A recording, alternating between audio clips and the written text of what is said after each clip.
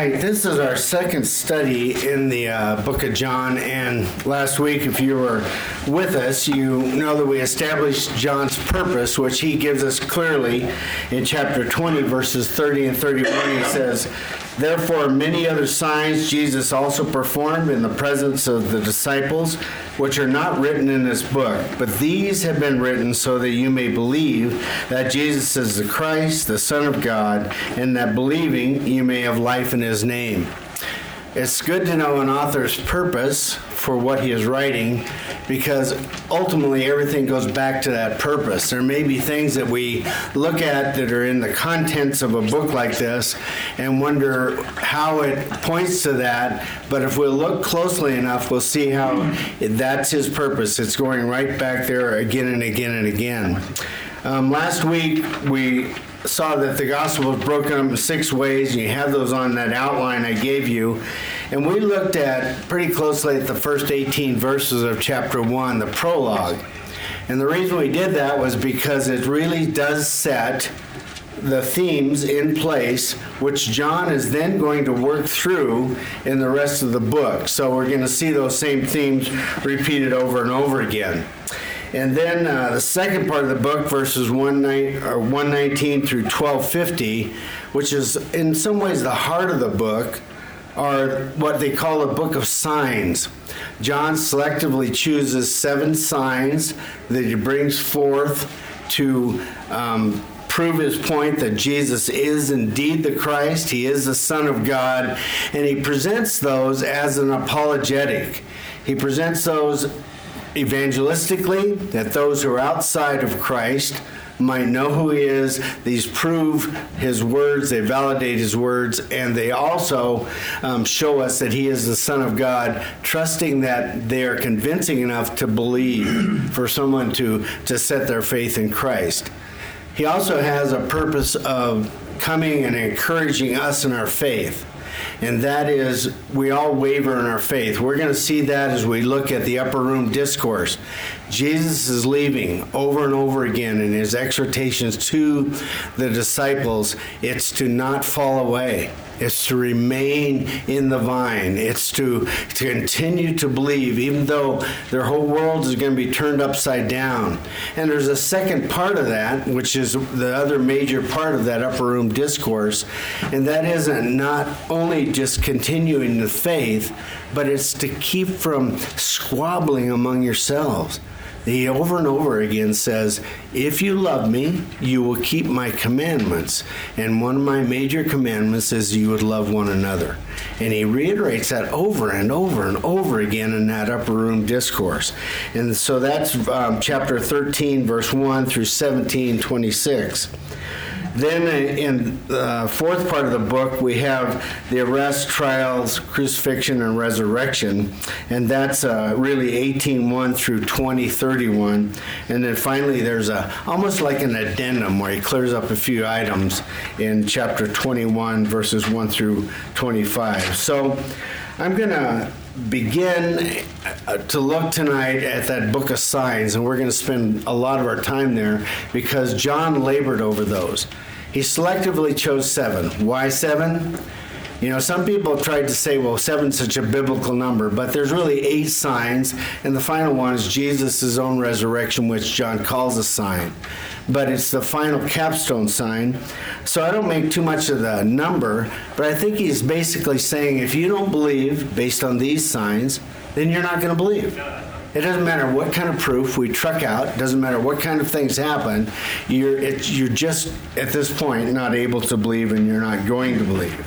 So when I was young, the title song of a very popular rock opera of our youth, one that actually played a part in my wife coming to Christ, was Jesus Christ Superstar. Now, I'm not asking you to go out and rent a copy of that on Netflix. You know, it's blasphemous in many ways, but to a non-believer, which she was, it was the first thing that made her think, if they invested this many millions in this kind of a film, maybe this guy really was a real person. That was the first time she had ever thought that Jesus was actually real.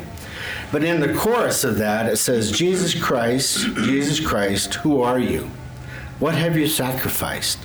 Jesus Christ superstar. Do you think you're what they say you are?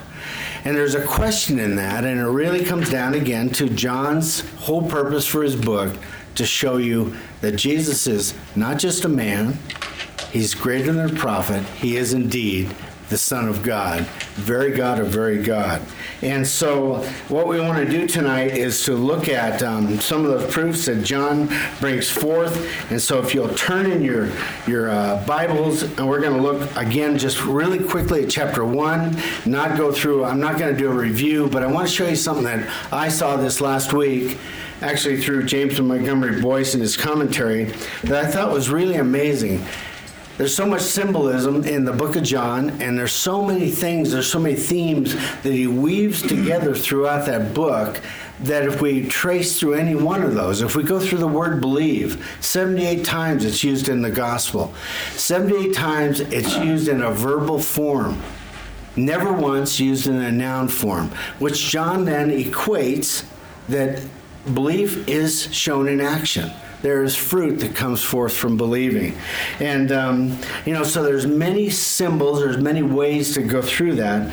But one of the things that he brings out in chapter 1 that I had not seen are the progression of names as he's unveiling who Jesus is in the prologue and the rest of chapter 1. So if you have your Bibles open to John 1, looking at verses 1 and 2 and 14, could I get somebody to read those? Who's got that open to chapter 1? Gary, would you read 1 and 2 and 14? 1 and 2. In the beginning was the Word, and the Word was with God, and the Word was God.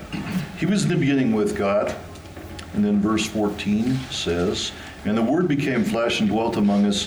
We have seen his glory, glory as of the only Son from the Father, full of grace and truth. Okay, so he's the Word, and we talked about what the Word meant, and that's an example or picture of Christ as what the Greeks called this force in the world that they couldn't explain, that brought everything into being, that the Jews knew was the spoken Word of God, the fullest expression of God.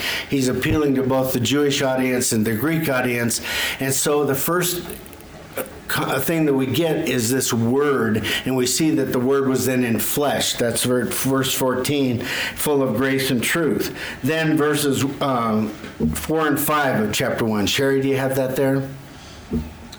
In him was life, the life was the light of men, the light shines in the darkness, and the darkness did not comprehend it.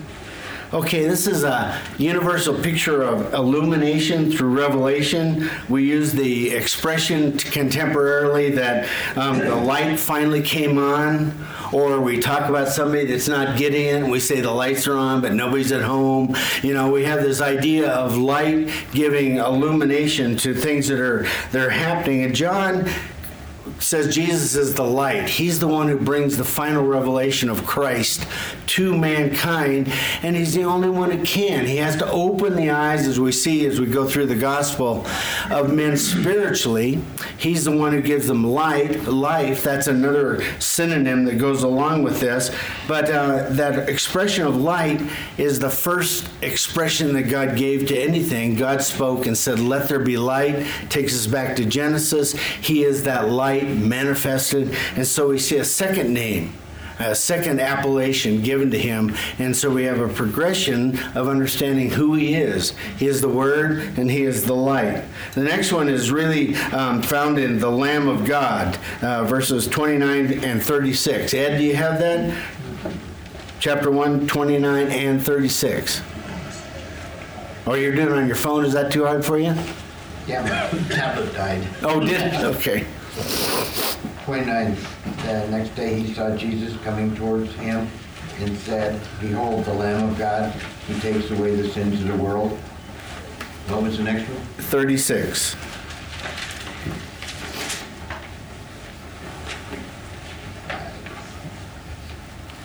And he looked at Jesus as he walked by and said, "Behold, the Lamb of God." Okay, so there we have a title that wouldn't have meant a lot to the Greeks except that they were exposed maybe to the Jewish culture, but it would have meant a wealth of things to the Jews. Their whole life was built around sacrifice in the temple and the sacrificial system. They knew what it was to sacrifice the lambs at Passover, their greatest festival every year, commemorating not only what had happened in the past, but also a precursor to the fact that God was going to finally eradicate sin through a lamb. And they hadn't put that together with the fact that the very God who would come down and be incarnate would become that lamb. But they understood that word, and so we see here a focus not on just illumination, but a focus on sacrifice. And Jesus is going to become that sacrifice. And then we have verses 34 and 49. Just read 34. Nick, you have that? If you don't just, I'll get somebody else. 134? 134, yeah. I myself have seen and testify that this is the Son of God. Okay, and 49, can you quickly get that one? 49. Nathanael answered him, Rabbi, you are the Son of God. You are the King of Israel. Okay. The Son of God means that this person has a special relationship with God. John's going to draw that out as he goes through the rest of the gospel.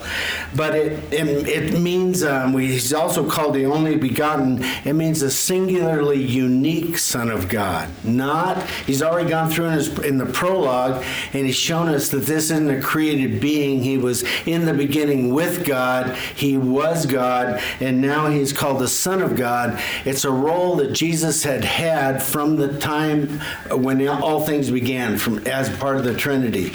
He was anticipating his role to come down and present man and to be fully man on the earth, but it's also his position of unique authority and divinity. So we see another progression, another facet of Christ and who he is through that name. Then in 138, Mike, you have that? Yeah, 138. Yeah. Jesus turned and saw them going and said to them, What are you seeking? And they said to him, Rabbi, which means teacher, where are you staying? Okay, a rabbi was a respected term, and John uses this to identify Jesus as the one who reveals who Christ is. He calls Nicodemus in chapter 3 the teacher of Israel, but here's one who is a greater teacher, and he is going to not only speak about what has been revealed, he is going to reveal fuller truth to everyone, and he takes the place of the ultimate teacher, the ultimate instructor of who God is, and that's another name that's given to him. Then in 141, Allie, do you have that? Yeah.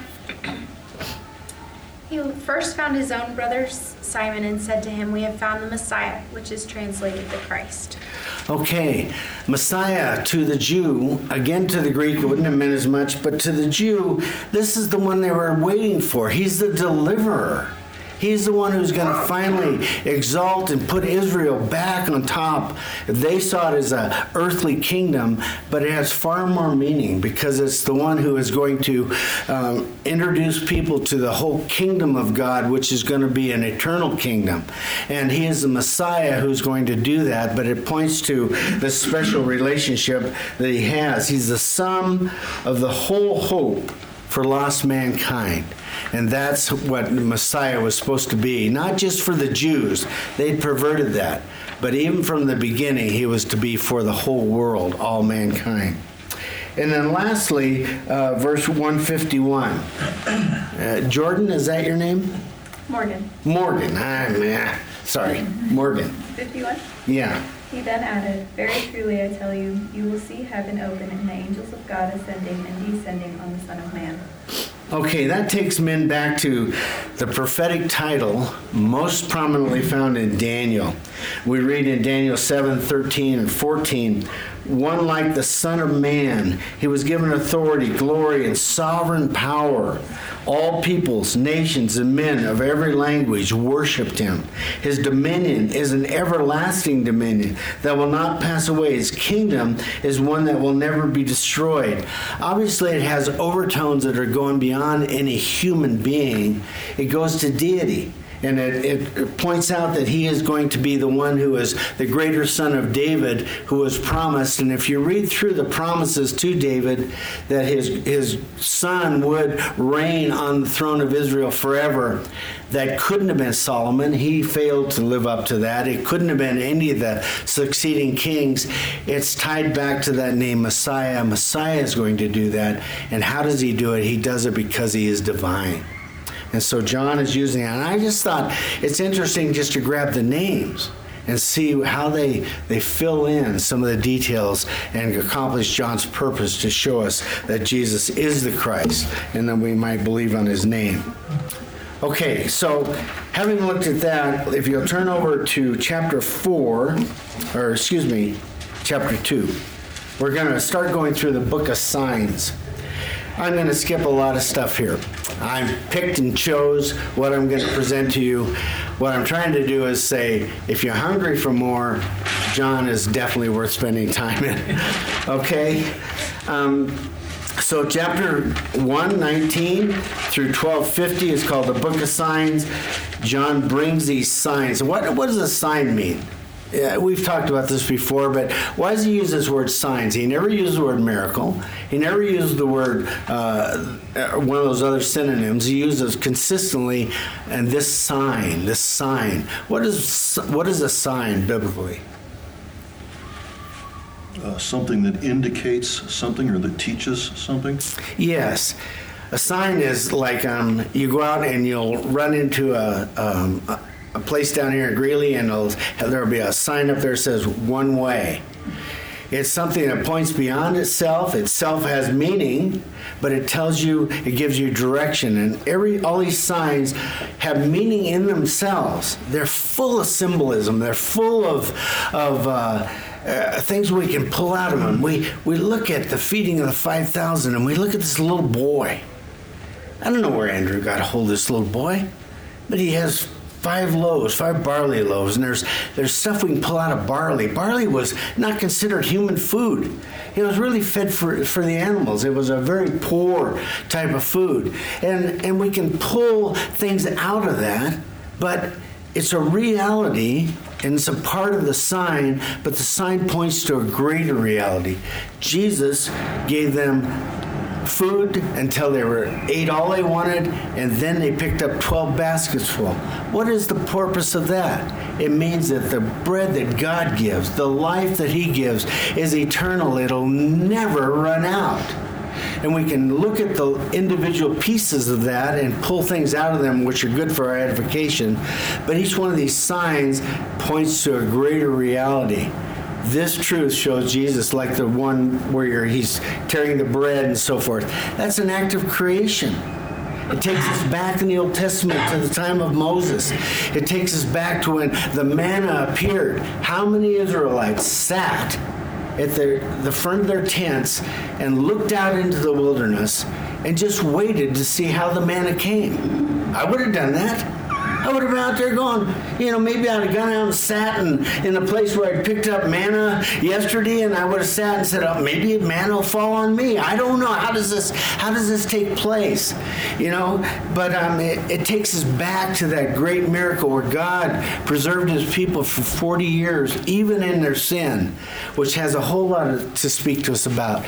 But it takes us back to Jesus is saying, I am the one who's going to provide to you, not this bread, which will keep your body sustained for another day. I'm going to give you that which will sustain your spiritual life forever and ever.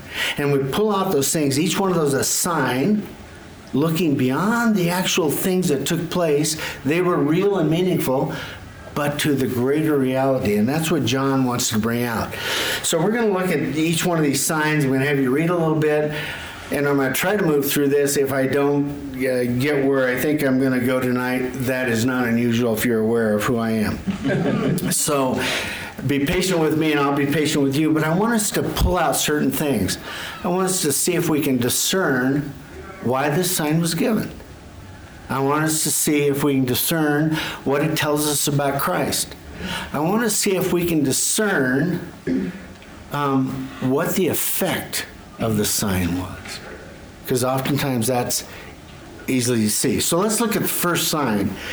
It begins in a strange place. It's a wedding at Cana of Galilee. Can I get somebody to read John chapter 2, verses 1 through 11? On the third day, there was a wedding at Cana in Galilee, and the mother of Jesus was there. Jesus also was invited to the wedding with his disciples. When the wine ran out, the mother of Jesus said to him, "They have no wine." And Jesus said to her, "Woman, what does this have to do with me? My hour has not yet come." His mother said to the servants, "Do whatever he tells you." Now there were 6 stone water jars there for the Jewish rites of purification, each holding 20 or 30 gallons. Jesus said to the servants, "Fill the jars with water," and they filled them up to the brim. And he said to them, "Now draw some out and take it to the master of the feast." So they took it. When the master of the feast tasted the water, now become wine, and did not know where it came from, though the servants who had drawn the water knew, the master of the feast called the bridegroom and said to him, "Everyone serves the good wine first, and when people have drunk freely, then the poor wine. But you have kept the good wine until now." This is the first of his signs Jesus did at Cana in Galilee, and manifested his glory, and his disciples believed in him. Okay. Interesting beginning to his ministry. You know, none of the other disciples in the synoptics bring out this particular incident. It seems to be almost too, can I say, trite? You know, for Jesus to begin this stupendous ministry at a simple wedding in a place called Cana of Galilee, which we don't even know where it is anymore. We think we have an idea, but we're not even sure because it was so insignificant as a city. But, you know, we wonder why. Why this? Why this miracle? What is the dynamic that's taking place there? And so, but it's the first of his miracles. This kicks it all off. What are symptoms that we see in there that this is the beginning of it all? There's something in the dialogue that tells us beyond the fact that in verse 11 it says this is the beginning. Is there something else that might tell you that this is the beginning in that dialogue? Jesus responds to his mother and says, "My time has not yet come." Yeah. That portends that his time has just now come. Yeah. The fact that he said that is like, yeah, you're wondering. And that brings out a lot of interesting things. We say, if my mom came up to me and she said, we had guests over and so forth, and she said, "The sandwiches are ready." And if I looked at her and said, "Woman, what does that have to do with me?" You guys would think, whoa, I better take him aside and tell him he's not treating his mother with any respect. And so we read that through our modern eyes, but Jesus isn't doing that at all. Woman wasn't a disrespectful title, but it was a distancing.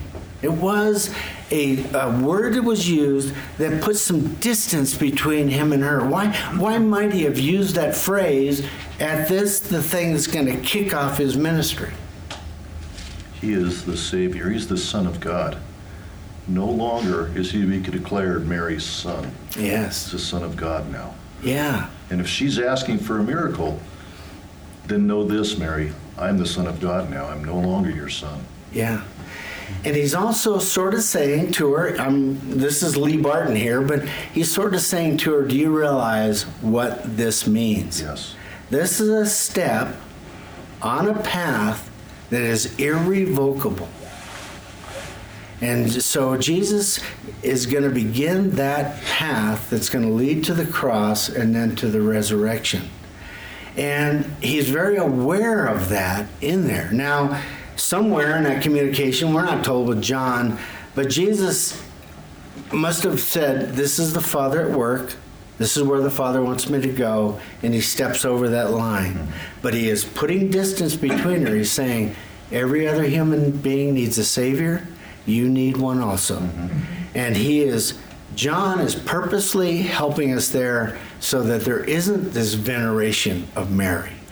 And Mary is also helping us out by telling those servants, You do what he says, because now she knows he's taken that step. Yeah.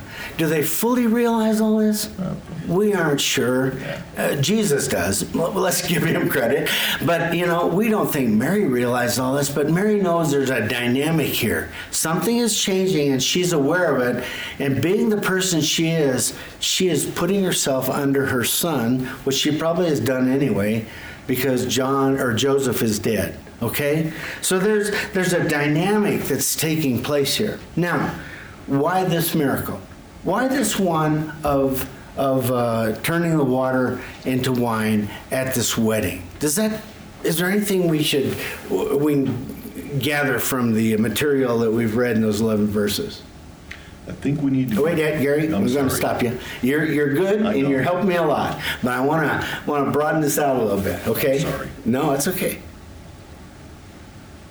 I do think it's interesting that it's water into wine, and Okay. then later wine represents the blood of Jesus. And so it's kind of setting the stage of it's purification jars that are used for a purifying ritual that have water in them, that he is taking that and saying, you used to use these to purify yourself, but they're going to be of no use to you. Good. I'm coming and I am the blood, and Yeah. that will be shed. So this is kind of setting that stage of moving beyond what they used to have to do. Excellent, Amy. You have to be washed in the blood. That sounds gross to us. I mean, which one of us goes out and slaughters an animal and it goes, oh man, I can finally get clean here. We don't think of it that way, but it's without the shedding of blood, there is no forgiveness of sin. That's how we're cleansed internally, and it does point to that. It also points to something else. He turned the water into wine, and whether we like it or not in our evangelical circles, wine was a symbol of gladness of heart. It was a symbol of joy. And so the rabbis said, without wine there is no joy. Psalm 104:5, praise the Lord for giving wine that gladdens the heart of man. Isaiah 55:1, and speaking of our Lord's invitation to salvation, says, come and buy wine and milk without money and without cost. I know that there's alcoholism. There was in Jesus' day. I know that this can be a deadly drink and all that stuff. So I'm not promoting going out and drinking. I'm not trying to do that. But it was associated with joy. The water pots were filled with water for what purpose? Be changed to wine. No, that's part of it, Larry, but what else? What's that? Strictly purification. Just Yeah, purification, the ritual of purification. And the Jews are so fastidious about that. Your disciples are eating without having washed their hands. They're unclean. There was all that kind of stuff that was going on. So at a wedding, of course, you're going to provide water for all the guests to wash before they eat and things like that. But it's the water of purification. And that was a particularly Jewish thing. The Romans are more like you and I. We come in, we've been working on the car, we wipe things off on our wife's dish towel, and we sit down and make ourselves a sandwich. You guys don't do that? The women go, no, we would never do that. But, we're not nearly so careful about it because to us it's not a religious issue. For them it had. The water pots were empty. And what it symbolizes is that the joy that was supposed to be associated with the worship of Yahweh had dried up. It was no longer working. Judaism had become a burdensome series of laws and commandments that people had to keep. And it was empty and meaningless. And Jesus is saying, I'm going to take your symbol, I'm going to fill it with a new understanding, and I'm going to bring the joy back. And that's what all this is about at a wedding. It's a celebration. And Jesus is announcing his beginning of ministry through celebration. And he provides 6 stone water pots, between 80 and 120 gallons of wine. Do you think Jesus did that much because he was going, okay, folks, we know you can't enjoy yourself unless you're blasted. Go get drunk. Do you think that's what he was doing? No. Why such an abundance? They could never have drunk it all. always above and beyond. Yes, because the joy that Jesus intends to give us has no end. You cannot exhaust it. But beyond that, and I think this is so interesting, the guests drink 40 gallons, let's say, or 50 gallons of wine. Or let's say they drink 100 gallons of wine. And this is, remember, the best wine. That leaves 80 gallons for this young couple to sell to have money for their wedding. Or not just their wedding, but for their lives. Jesus is very cognizant of providing all of that, both the symbolic and the other.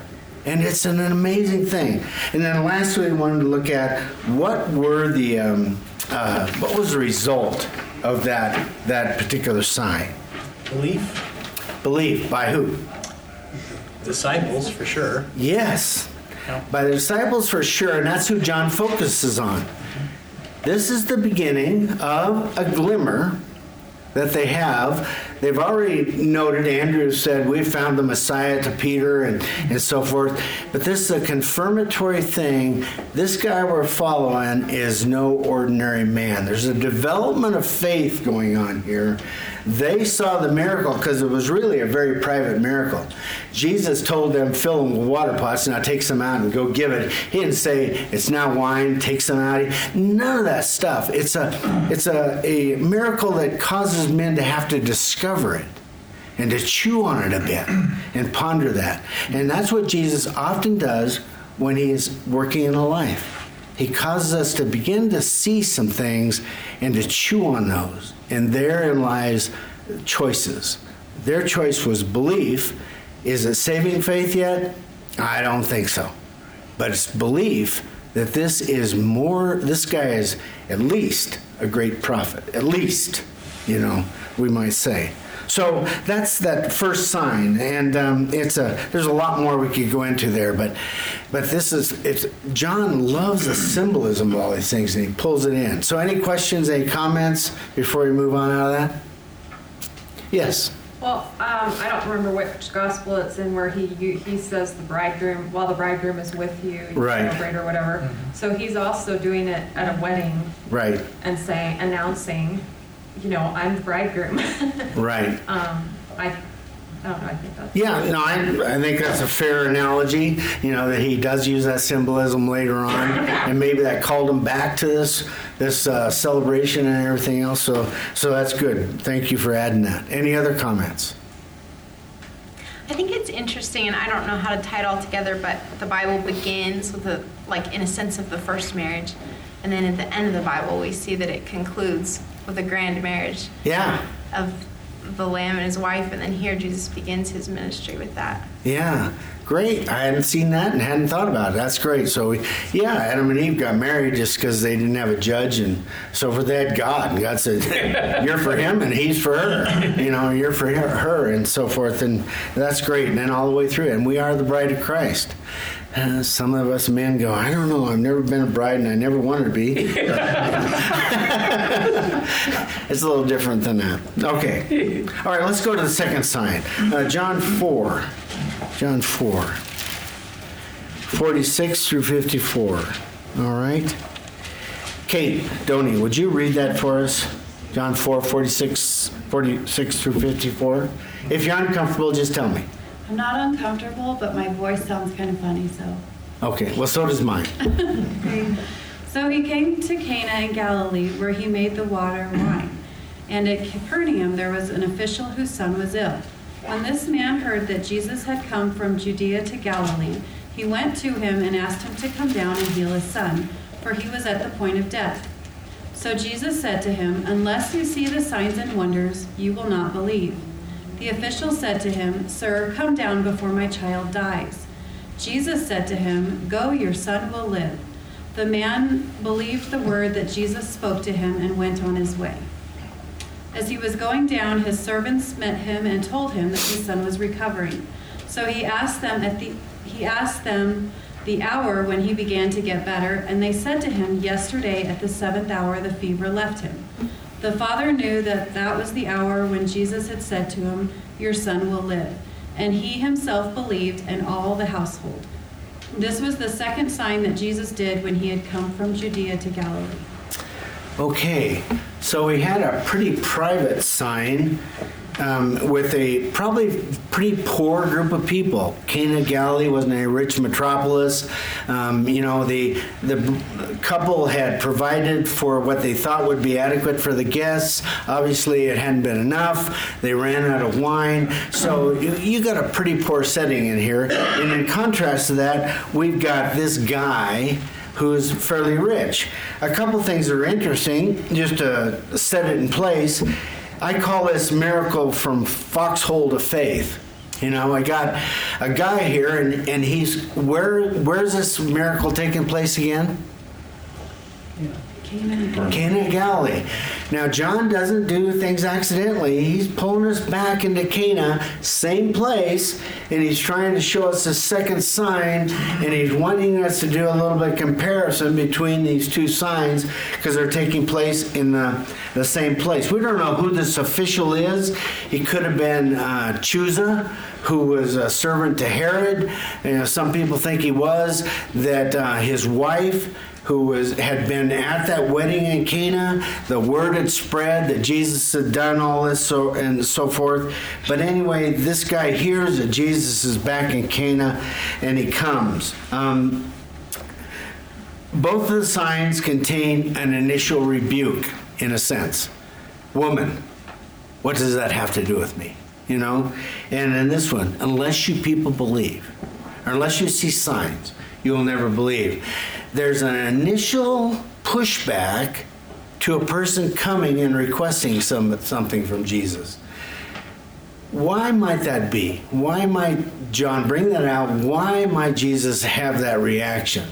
In the first one, we have a good idea that he knows it's a step he's going to have to take. What about this one? Why might he be pushing back at this guy?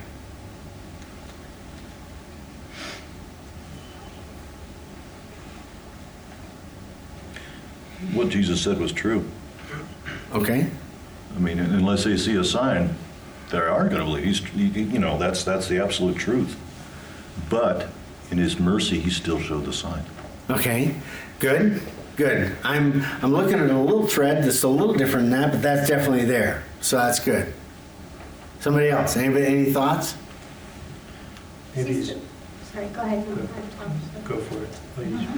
Is he still pointing them to the fact that he's God in the sense that there have been other prophets that have done things, but he's trying to bring them back to what the Old Testament was talking about, the signs and everything, and reminding them like, hey, it said you were going to need signs and wonders to believe, and now I'm performing signs and wonders. Okay. So he's kind of reminding them in a way too. Yeah, I think you're onto it. In my mind, from what I gleaned as I read and have chewed this over a little bit, what Jesus is saying here is that I'm not a circus performer. Mm-hmm. You can't just dance up to me and say, hey, big boy, I have a need. In that Jesus Christ Superstar, there's a place where Herod sings a song and he goes, to Jesus, he goes, turn my water into wine. Herod wanted to see some sign from him, and Jesus wouldn't give that. And Jesus is saying to them, don't come to me just for the signs. Don't come to me just for the miracles. I am more than that. I'm not just a provider for your temporal needs right now. Also, as we saw in the first sign, in the second sign, we're seeing Jesus demanding some faith on the part of the people. We didn't bring it out in the first one, but fill the water jars. And so the servants fill the water jar, dip some out, take it to the master of the feast. If I'd have been the servant, I would have looked at it and said, okay, I hope he's thirsty, because it's just water. That's what I would have been thinking. And somewhere in there, people have to respond. Remember in John, faith is always demonstrated through action.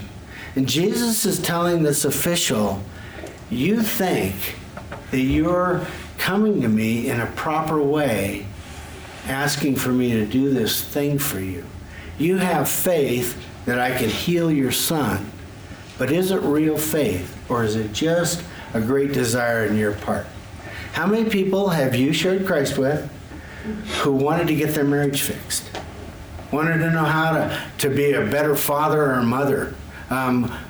Wanted to get out of this situation or that, and they're desperate, and they're open to you sharing about your faith.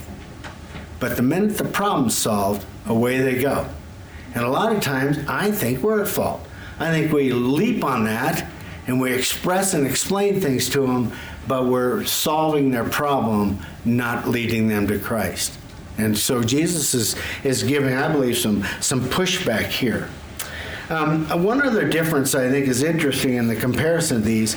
The first miracle was an occasion of joy and celebration. The second miracle is fraught with desperation and fear. So what does that tell us about Jesus and his character? Any thoughts? Ed? That he does both for joy and if you have problems. Yeah. Jesus wants to be Lord of all of life. And you're going to have problems. If you haven't got any now, come to me. I can give you some of mine you can borrow. But, we're going to have problems. All of life is those ups and downs. We can have supreme joy and so forth. We can have times of great trouble. And Jesus is saying, I'm master of it all. I can make your celebration something that nobody will ever forget. I can also help you in the midst of your great trial. Now, in this one, he's going to do a miracle because that's necessary for the things that are done. But, the things that he wants to reveal. But he doesn't always do miracles, So, and the other contrast is, again, this is a rich man. And Jesus isn't saying, I divide people up into poor and to rich. I've read books where people say that, you should only work with the poor, that unless your ministry is including only the poor and that's your focus, you're really not following in Jesus' steps. Well, the gospel came for all of us, whether we're rich, poor, or intelligent, or simple, whatever it is. It's for everybody. Now, what's the reaction of the official? What does the official do? He responds in faith. He obeys. Yes. This is a very interesting thing because the story, as you read through it, this official has come to Jesus and it's late in the day. He's come from a distance, and the official turns away, but he doesn't go home. From everything that I've read, they think he probably spent the night there near Cana. Maybe in Nazareth or something, partway on the journey home. But there's something that's taken place in the official. The official has believed. He's taken Jesus' rebuke. He's asking, come down. Jesus has simply told him, go. Your son lives. And he has responded. And his faith is rewarded when? Next day. The next day. He's on his way. The servants come and meet him. They tell him, be at ease. Your son has been, cured. He's healed, and so forth. And he says, when did this take place? And they happen to have noticed, under the auspices of the Holy Spirit, the exact time that this took place. And the official knows that that's exactly when he was talking to Jesus at that 7th hour. And so his faith is confirmed. But what took place first? He turned and went and obeyed. All through John's gospel, obedience is tied to blessing. As we obey, God will bless. You want to stay in fellowship with him, John 15. You want to abide in the vine, you obey his commandments. What's one of his great commandments? To love the brethren, to love one another. And he ties these things in over and over again. The faith has to be demonstrated. And the result, he himself believed, and his whole household. Not an unusual thing. The master has become a Christian, and we will follow in his faith. And so knowledge is transferred, all these other things, and the whole family, the whole group believed, and there's a worship of Jesus that begins to take place there. So you can see how these signs are intricate, and there's so much in them. And I can see by our time, we're never going to get where I thought we were going to go. But I just commend to you. I hate to do this, but I'm going to have to quit the signs. I can't go through them all. If I do, then we'll never get to the last part of the book. Is that okay? There's always next week. No, there's not next week. Today is the day we have.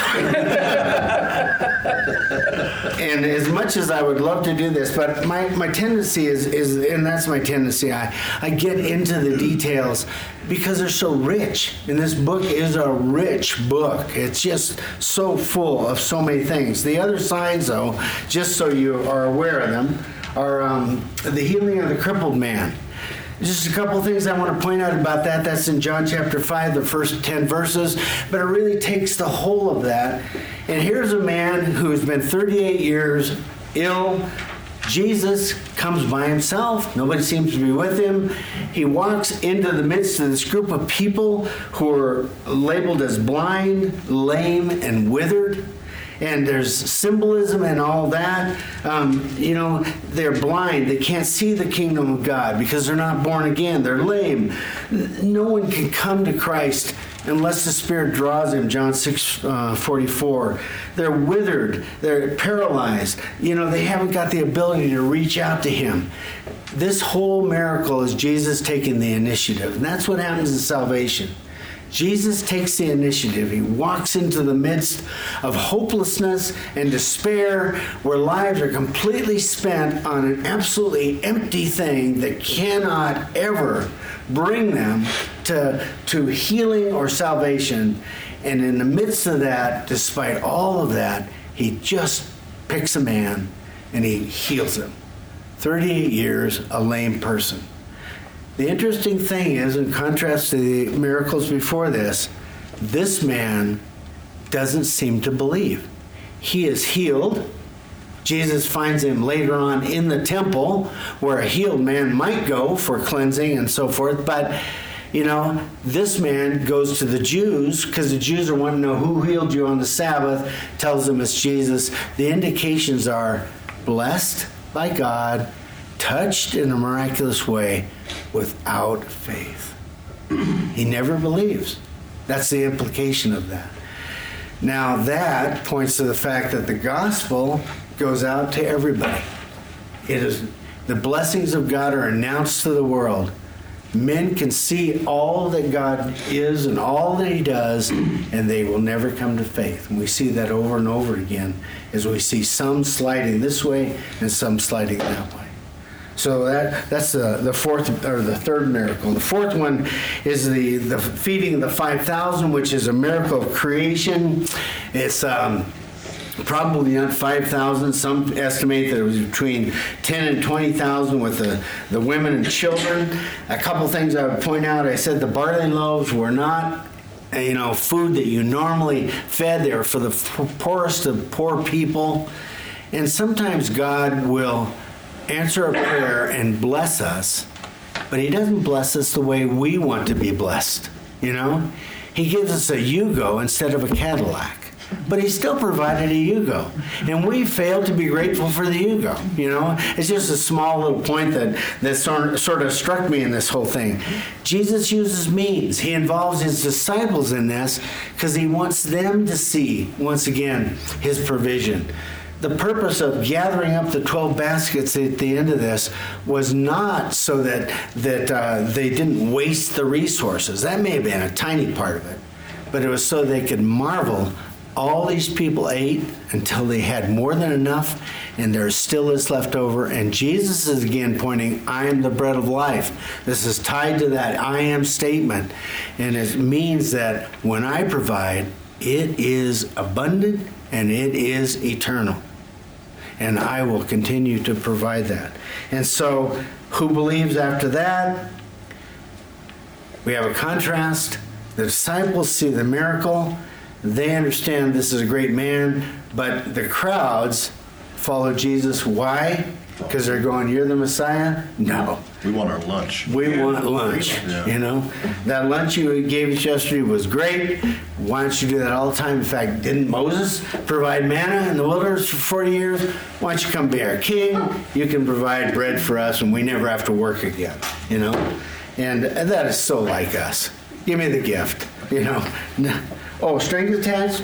Belief? Nah, let's get off of that, you know? You know, the people saw this sign which he had performed, and this is important. This is verse 6:14. Therefore, when the people saw the sign which he had performed, they said, truly, this is a prophet who has come into the world, the prophet who has come into the world. That statement leads us into sign number 5, which is walking on water, okay? And that's found in chapter 6. Where, I didn't even write it down. Anyway, the sign of walking on water. This is, again, a very simple sign. It's a very private sign. Who is out in the middle of that lake? Just the disciples. Just the disciples. Now, Jesus sends them off. John doesn't tell us that, but the other Gospels do. He goes up to the mountain. He dismisses the crowds. He goes up to pray. They're trying to row across because he told them he wanted them to. They don't know how he's going to get there, but they're manfully at the oars, and the winds are contrary. A storm is taking place, and Jesus comes walking out into the middle of the lake. Tell me, just with that little bit of information, what does that tell you about Christ? What does that tell you about his deity? No one walks on water. He's got to be God. Okay, nobody walks on water. And I thought of something else. Nobody walks on water in the midst of a storm. Right. Yeah. Yeah. So he's got to be God. Later, if I'm not mistaken. And so, wait a minute, who listens to who can command the weather? Right. So all that's involved. And then there's this little thing that we don't think about. How did Jesus know where they were? You can't see him out on the lake. That's omniscience, folks. I know where you are. I know where you all are all the time. You're out there and you're in trouble and you're desperate and you're mad at Jesus because he's put you in this situation, making you row across this lake. You may even be in danger, and you think, if only he knew. If only he knew what was going on down here. He knew exactly what was going on. He walked out right to them, intending to pass by. You guys look like you're doing fine. You know why he was going to pass by? Because they're still dependent on themselves.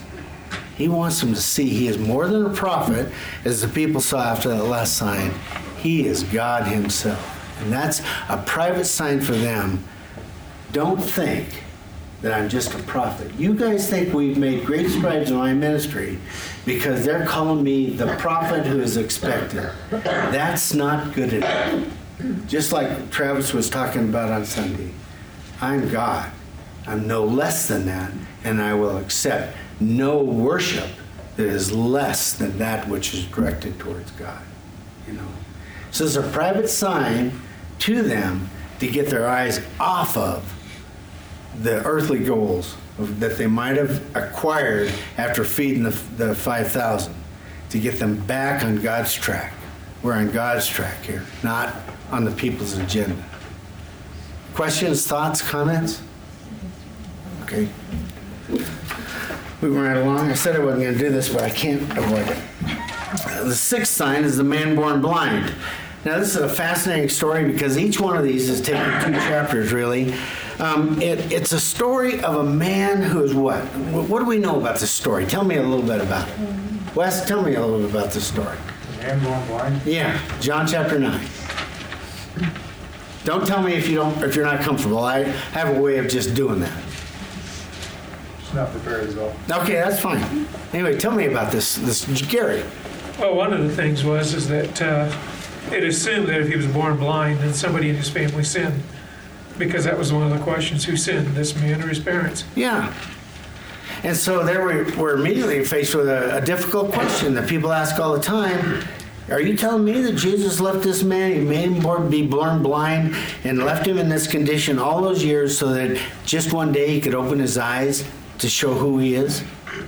That's not very fair. Well, you don't have a kingdom perspective. That's right. Of course it's fair. He created the man, and he created him for his glory. And this guy, as we go through the story, glorifies him in a way that he would never have done had he been born sighted. And it's a fascinating story, but we got to get out of the way of God's sovereignty and let him be sovereign. Your life is going to have troubles, and you don't know what those troubles have come into your life for, other than that you're supposed to glorify God. So in the midst of those trials, can you adopt the posture that this too is for God's glory, and rest in that, and go through it with an attitude of praise and an attitude of trust? That's what this story is really all about. And there's a great contrast in the story between who? The man born blind, and who else? Pharisees. The Pharisees. Yeah. Here's a guy born blind. Now Jesus stoops and he makes mud with his spit, which the Pharisees had a rule against that. If you spit and you spit into the dust and it made a little furrow, you were plowing. And therefore spitting was work. But if you spit on a rock, no furrow was evident, and so that wasn't work. That's how ridiculous the binding of this whole thing was. And you can't, and that was on a Sabbath. You can't work on the Sabbath. That's the whole point. Yeah, and you cannot heal on the Sabbath unless a life is at stake. This man's been blind a long time, so just leave him blind one more day. Why do you have to violate the Sabbath? And what they did was they did what they do so often. They could not see the incredible God behind the miracle of relief of this man's trouble on a Sabbath because of the desire to keep their picky-unity little rule. But their picky-unity little rules, let's face it, kept them in power. And that's all it was about for them, you know. And what we see is this man. When we first see him, they ask him, "Who did this to you?" And he goes, "I don't know." Why did he know? I've never seen him. You know? He had no clue who had done this to him. He just knew a guy spit, made mud, and put it on my eyes, and away I went. Why did Jesus do that particular way? That's a whole bunch of symbolism we don't have time to get into. But as we watch, the man doesn't know who Jesus is. The Pharisees denounce Jesus for what he's done, ask the guy to denounce Jesus too, and he says, well, this is a strange thing. Since the beginning of time, it's never been known that a man born blind was relieved of his blindness. We know that God doesn't listen to anyone unless he's of God, and this guy, has to be of God. And they cast him out of the synagogue. So here's this blind man enlightening the teachers of Israel. What an incredible contrast.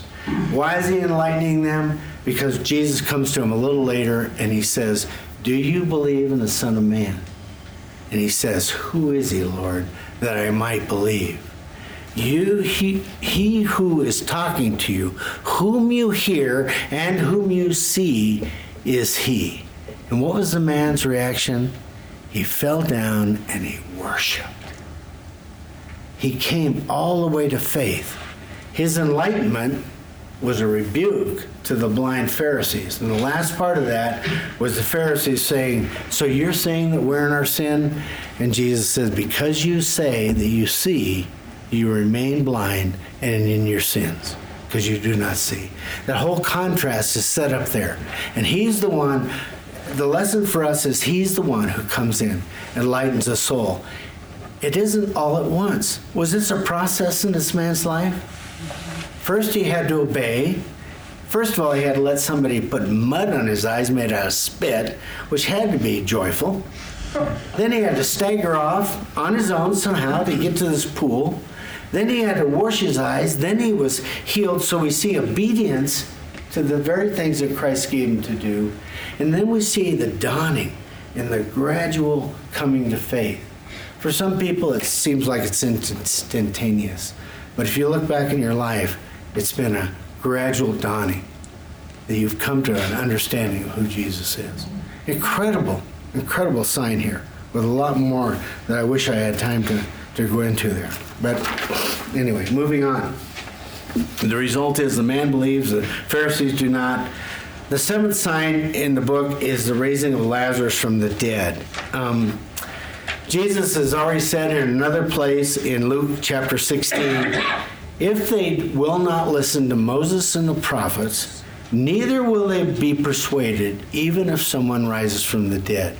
One of the incredible things that happens in John or in the Gospels is that the soldiers, when the tomb is open, the soldiers fall down on their faces like dead men.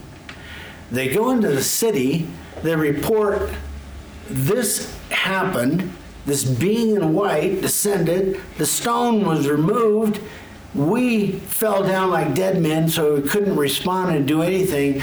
He walked out of it. And they said, oh, don't tell people that. I mean, that could cause all kinds of problems. You imagine what people might believe. Take a little bit of money, go get drunk, enjoy yourselves, and we'll protect you if the authorities ever wonder what happened to the body in the tomb. And so unbelief is sealed. The signs over and over again, and the hardness of heart gets greater and greater and greater. It doesn't matter what is done. And the raising of Lazarus is really that. And it's a challenge on many, many levels. It's a challenge when Jesus sits down with the disciples and he's in this place and he's left because they were going to stone him.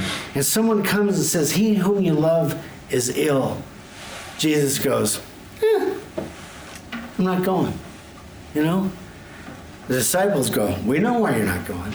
We don't want to go back there either. You're going to get us killed. That isn't why Jesus isn't going. Jesus isn't going because he wants Lazarus to be dead before he gets back. Because raising the baby at Nain wasn't enough, or the boy at Nain wasn't enough. Raising up Talitha wasn't enough. Those were instant deaths, and perhaps they just fainted. Perhaps they're just in a deep coma, and we couldn't tell. 4 days is 4 days. By this time, Lord, he stinketh.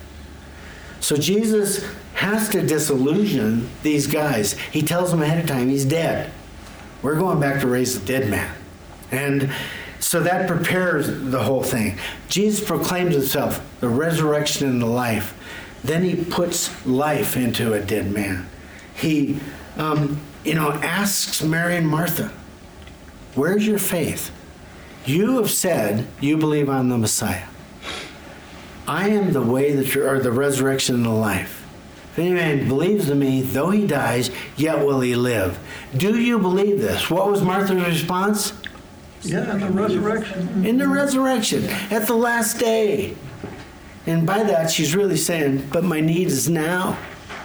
My brother's a young man. This isn't right, And she's doing that, but that's where her faith is. She does believe that Jesus is going to raise men at the end of time. Mary believes the same thing. Jesus goes to the tomb, has him remove the stone against all their objection, calls forth Lazarus. Can you imagine what that looked like?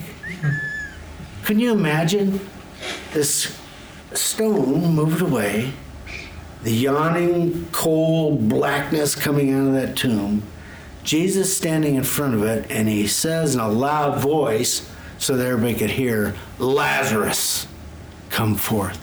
And then you hear something coming out of that cave. Because he was bound. In obedience, he's coming out. And the people are going, what in the world has happened here? And Jesus makes the parallel that this is my role. I am the one who will raise all men at the end of time.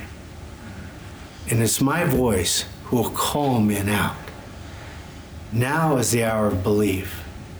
Didn't I say to you, Mary, didn't I say to you, Martha, if you believe, you will see the glory of God. And they believed and they saw. Oh, what an incredible thing. But did everybody believe? Would you have believed if you'd have been there? I like to think I would have, but I know my own heart.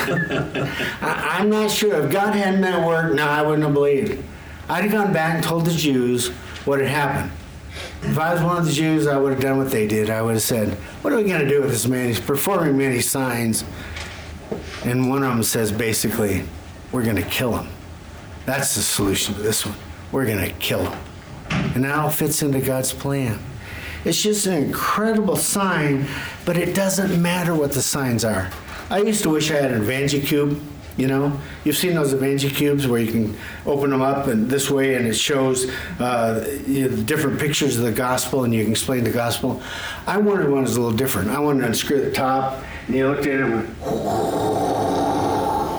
and you could see the fires of hell. And I'd go, that's the destiny of people who don't believe. Cap it back. And I figured I'd be an incredible evangelist if I had one of these. But people won't believe. They won't believe. It doesn't matter what you say or how well you say it. You still must say it really well. You still must present it really well, because that's not ultimately your decision. But it's not going to be because you were persuasive. If they come to Christ at all, it'll be because you are faithful. And that's the truth of the gospel. God has to be at work. He regenerates lost, sinful souls. Questions, comments, thoughts on any of the signs? Well, didn't they also not only want to kill Jesus, they wanted to kill Lazarus because they were believing because of Lazarus too. So. Yeah. It's just amazing. And we don't know, again, belief is a nebulous term in John. For some, it really does mean full faith. I think that's what Mary and Martha were expressing. But for some, it just means, I believe what I've seen. I'm not sure it's saving faith yet. That's to be determined, in those individual cases. But a few days later, crucify him, We will have this man to rule over us. Okay. So that's the signs. And that John finishes his presentation. It's my belief that John had written that, and that was really the gospel. And then John thought, having seen what was written in Matthew and Mark and Luke, no one talked about that last night. No one talked about what Christ did. And so later on, at some point, he added that in. And we get a glimpse of Jesus in the upper room. And the upper room discourse is chapter 13, verse 1 through 18:11. And it encompasses all the way into the Garden of Gethsemane. And what we do is we go an expanse from the beginning of time, because we got John 1:1, which associates back to Genesis 1:1, all the way up to this last night when Jesus is with his disciples. And so we've got all of that covered in the first 12 chapters. Then in chapter 13, we condense everything down to the last hours of Jesus' life. And we get an intimate portrayal of Jesus with his disciples. I'm going to go through just a little bit of this very briefly, and then try to tell you some of the main points in it so we can finish this whole thing up. But let's read chapter 13, verses 2 through 11. Christy, do you have that there? During supper, when the devil had already put it into the heart of Judas Iscariot, Simon's son, to betray him, Jesus, knowing that the Father had given all things into his hands, and that he had come from God and was going back to God, rose from supper. He laid aside his outer garments, and taking a towel, tied it around his waist. Then he poured water into a basin and began to wash the disciples' feet and to wipe them with the towel that was wrapped around him. He came to Simon Peter, who said to him, "Lord, do you wash my feet?" Jesus answered him, What I am doing you do not understand now, but afterward you will understand." Peter said to him, "You shall never wash my feet." Jesus answered him, "If I do not wash you, you have no share with me." Simon Peter said to him, "Lord, not my feet only, but also my hands and my head." Jesus said to him, "The one who has bathed does not need to wash except for his feet, but is completely clean. And you are clean, but not every one of you." For he knew who was to betray him. That was why he said, "Not all." That was why he said, "Not all of you are clean." Okay, great. A number of things that happen here. We have the humility of God. The humility of God, not only to become a man and dwell among us, to be born in a poor household, to go through all the rigors of that, but one who has then gathered really the world to himself. I mean, 10 to 20,000 people following him as he went out and fed the 5,000, all those things. He's doing all this, and here he is with every right to claim some kind of position as master, even calling himself that, but willing to take the position of the lowest servant to humble himself. I mean, that's one thing when I was in the Muslim world they could not understand. They could not understand the humility of Christ in any way. That's why they say he could not have been killed. He could not have, God would not have allowed that to happen. A great prophet like that could not have had that kind of a fate and so forth. But they can understand the humility of God to come seeking man. Man has to seek God through the rigors of fasting and all those other things. And so we see that. We also see an interesting thing here. At this point, Simon Peter is a believer. He's clean. Jesus declares that. But he's partially dirty. We're going to see that in his betrayal or his denial of Christ and so forth. You and I need to take a lesson from that. We constantly need to be cleansed. We need to constantly live in a attitude of repentance, awareness of our sinfulness, awareness of our sinful propensities. I think it was Charles Spurgeon who once said, if there is something done among men, a sin committed, a heinous crime, and you find yourself surprised at that, shocked that men could do that to one another, you have not plumbed the depths of your own sinfulness. Potentially, we have to realize there is no sin that we could not commit. We often think of ourselves as better than that. You're looking at me up here, and I've been a pastor and I've been a missionary. When I was 12 years old, well, no, I was a little older than that. I was 14. I found out my stepfather had been molesting my sister. When I found out what had happened, after a short conversation with my sister, I planned to kill him. And I had it all worked out. I knew exactly what I was going to do.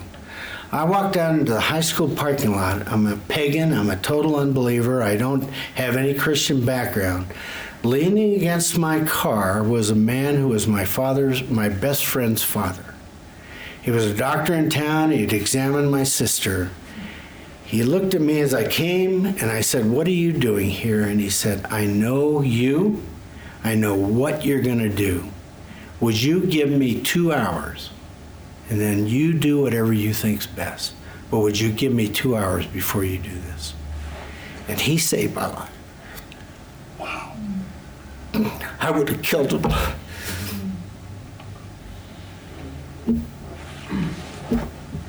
I'm sorry. But I know the depths of my own sinfulness. I know who I was before Christ. And that's the only benefit of being raised as a pagan, is you can look back and say, that's you. You are just like that. When Satan comes now and he accuses me of something, and I am guilty like anyone else, I say in my head, you are right. That is who I am, apart from Christ. But in Christ, I am no longer that person. Amen. I am sorry. It's okay. Don't be sorry. Thank you for sharing. Anyway, we see the humility. We see this stuff. What I want you to see in verse 10 and 11 is a final, one of the final appeals to Judas Iscariot. One of the men whose feet Jesus washed was Judas. Can you imagine Jesus washing your feet, explaining what he has explained to Peter? Not all of you are clean, and looking at your eyes. And you know what you've planned, because verse 2 says Satan had already put it into his heart to betray Jesus. He had it all planned. He knew what he was going to do. And yet here is Jesus giving him opportunity. As we go through this discourse a little bit further into the chapter, he is sitting in the seat of honor at the right hand of Christ. It's to him Jesus offers the morsel. Living in the Middle East, I would go to a man's house. This happened to me on a couple of occasions. I'm sitting at the meal, and what do you do when you go to somebody's house? They put food on your plate, and they put more than you could ever want to eat because they have to be generous, and they've filled your plate up, and you have eaten that. And I'm in a poor person's house, and I know in my mind what this has cost them to have my wife and I over there. But I'm the honored guest. And so the man takes another plate and brings it in and fills it just like the one that I'd already eaten and places it in front of me and says, "Eat." And I go, "I can't. I'm full." You know what he does? He grabs my chin, reaches over and takes a choice piece of meat, opens my mouth and sticks the meat in there. And what he's doing is he's saying, "You are my guest. I want you to have the very best of what I have." And it's a place of honor. When Jesus offers this morsel to Judas, he is giving him great honor. Now, we know what's going on because we've read behind the scenes. But Judas, I believe, refuses the morsel. He knows what's implied in this. And he gets up, and Satan fills him at that moment, and Jesus says, "What you do, do quickly." And he goes out, and it was night, the symbolism. And what we see there is the betrayal is set in place, but right up to the very end, Jesus is begging this sinner to come in, to come to faith, to not do what he's going to do. You and I know people that have died apart from Christ.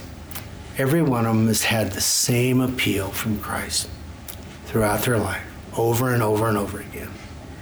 They have hardened their hearts. They've decided no. They've gotten up from the table of blessing, and they've gone out into the night. And that is all she wrote.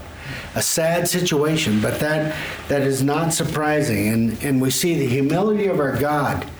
Another place we see it is that none of the disciples had any clue what Judas was going to do, because Jesus had never treated him in a way that would make them suspect that he was going to be the betrayer. So, all the way through this whole dialogue, just to sum up what's happening here, from here on there are 2 or 3 themes that are repeated over and over and over again. One of those is, if you love me, you will what? Keep my commandments. Belief in John's gospel is always tied to action. Action is shown in belief. And belief, action, the action there is to keep the commandments of Christ. Over and over again, he repeats the same commandment to them. Love one another. If you love one another, the world will know you're my disciples. If you love one another, you will prove to be my children. When we look at the body of Christ, we are very individualistic in America here. But it is the love of the brethren shown to the best of our ability. I got a call this last week. Somebody needed somebody to come over to the house to watch their children, and I couldn't do it. I couldn't respond. I got it too late. It was already too late to even help them out. But I thought to myself, would I have responded anyway? Would I have gone to do that? And, the conclusion I came up to is that I would have probably tried to find a way out of it. I hate to say that, but the love of the brethren is something I've really got to grow in, so I'm willing to be sacrificial on behalf of the body. But if we'll do that, if we'll truly love one another in this congregation, we will show the world we're disciples of Christ. And that is repeated over and over again. Why does Jesus reiterate that commandment above all the others that he might give us? Why does he reiterate that one over and over and over again? What do you think? If you love me, keep my commandments. Yeah. If you love me, keep my commandments by loving the brethren. Why does he emphasize that? Any ideas? One reason it's dying to self. Good. Demonstrating the same kind of character he had by giving his life for others. Yeah. We are to emulate that. As you've seen, that's what he said, the last said, as you see that I served you, you are to serve others. Exactly. And there isn't any of the service that's too lowly. Also, it's against our human nature to do that. So if we are demonstrating that, it's obviously Christ in us that is allowing us to do it. Yeah. You know, I think there's another piece to it too, and I think it's this. We get under pressure. Things get tough for us. We become self-centered. When we become self-centered, we don't have time for other people. We don't care about other people. And that divides and destroys the body. These guys are going to be in trouble. How easy it would have been to gather in that room after Christ was buried and so forth and say, you betrayed him. You know, Judas betrayed him. Do you ever see recrimination for Judas in any of the Gospels? Amazing, isn't it? Do you know why? I believe it's because they looked at themselves and said, I would have done the same thing. I could have done it. I thought about leaving them. I thought about how to make a little money off the deal, you know? They could have said to Peter, you denied him. You bozo, how could you do that? You're the one that stood up and said you'd die for him, you know? And he knew that we could get at each other in our distress. And Jesus is basically warning us against that. But they all did deny him, because they all fled. Everybody fled. I know they did. All but John. Just different kind of betrayal. Yeah. Well, I got 5 minutes left, and there's so much more here. John chapter 17 is Jesus' high priestly prayer. The one thing that we get out of that over and over again is the fact that he is praying for us, for you and I. He is our intercessor at the right hand of God right now, praying for us. His care for us has never left, and that's the other theme of the Upper Room Discourse, is that I'm going to be with you. I'm leaving, but I'm going to be with you. I'm going to send my Holy Spirit. There will never be a moment that I am not aware of all that's going on in your life. Will you trust me, despite how difficult it is? Will you trust me with whatever the circumstances are and believe that I am in the midst of it all, that I do know what's going on down here in your life? And then in John chapter 18, verses 1 through 11, it talks about the cup. That's the garden there. Peter takes out his sword, hacks off the high priest's servant's ear, and does all this stuff. And Peter says, put up your sword. This is the cup the Father's given me. Should I not drink it? Should I drink to the bottom? He drank all of the wrath of God on you and I's behalf. And that's what that cup was filled with. It was his obedience to the Father, trusting him to go to the cross and die for the glory yet set before him, as Hebrews talks about. Chapter 18 through 19 is a betrayal and arrest. The story of Pilate is heartwarming and also incredibly sad. Pilate knows what's right to do. His culture tells him what's right to do. He doesn't do it. He does it for expedience sake. Historically, we know Pilate was in trouble. He'd already come in, taken the treasure box out of the temple, and financed an aqueduct. He created riots for bringing the standards of Rome into the city. He was afraid of another riot, and he gave in to the Jews. He said, what does it matter? Kill this Jew or that Jew. He tried to get off the hook. And what I'm going to say to you is when we're at Judgment Day, the whole world, we're going to be judged by what we did with Christ. But those who don't know him, the first question that's going to be asked is, here's your standard. Here's what you said you thought was right. Let's see how well you did living your life according to the standard you set. Pilate knew what was right. He was not a believer. Jesus gave him a chance. So you're a king? Who told you about this? Did someone else tell you about me? Or is that from your own thought? Is God at work in your heart? And Pilate goes, that ended up in the what is truth, Am I a Jew? Pilate hardened his heart, but Jesus was extending to him also an offer if the Spirit was at work there. And we see that all the way through. Finally on the cross, 2 last acts of Christ. One extends salvation to a man who'd been berating him. Today you'll be with me in paradise. The other looking out, woman, behold your son. John, behold your mother. Took care of a last obligation. It's not in John's gospel, but the result was a centurion who'd killed many men, who'd seen many die, never had seen a man die with that nobility, who said, surely this man's the Son of God. All the way through the Gospels, we see Jesus at work. The last chapter, John chapter 21, a little bit of cleaning up. I think John added that after all the stuff had been done and said. He was a very old man. Rumors had gone around that John couldn't be killed. They tried to boil him in oil and everything else, and finally they sent him to Patmos and said, at least we can get him out of where he has any influence. And rumors had gone around John was going to stay until Jesus came back. And John puts that rumor to death. He said, if I want him to stay until I return, what is that to you? Talking to Peter. And so he took care of the last thing. I'm not your hope. Get your eyes back on God. Don't look at me. I'm just flesh and blood. The other thing that we see is the restoration of Peter. And the interesting thing about the restoration of Peter was the denial was there 3 times. Jesus didn't just set it aside. He made Peter own up to it. This is why confession on our parts is really healthy. Face what you are. Face it before the Lord. Correct it before the Lord. You got a problem with somebody else and you've sinned against them, correct it in front of them. Go and take care of it. Get it done. Be restored fully to fellowship. Feed my sheep. Tend my lamb. Feed my sheep. I'm making you a shepherd again. I'm restoring you to a place of trust and honor. But first you had to acknowledge your sin.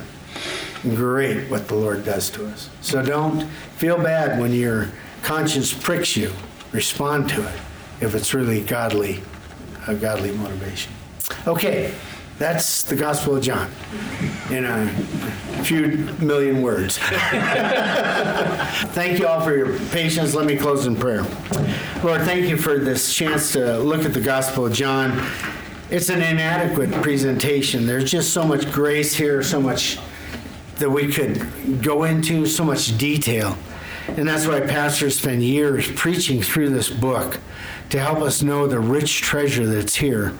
Would you please spark in us the desire to know this, the desire to know you through John's eyes and what he presents here, as you have sparked that desire for us to know you through the other Gospels and will again through the writings ahead. Thanks for our time. Thanks for your blessing upon us and being with us. We praise you for your love for us exhibited through Christ. Amen.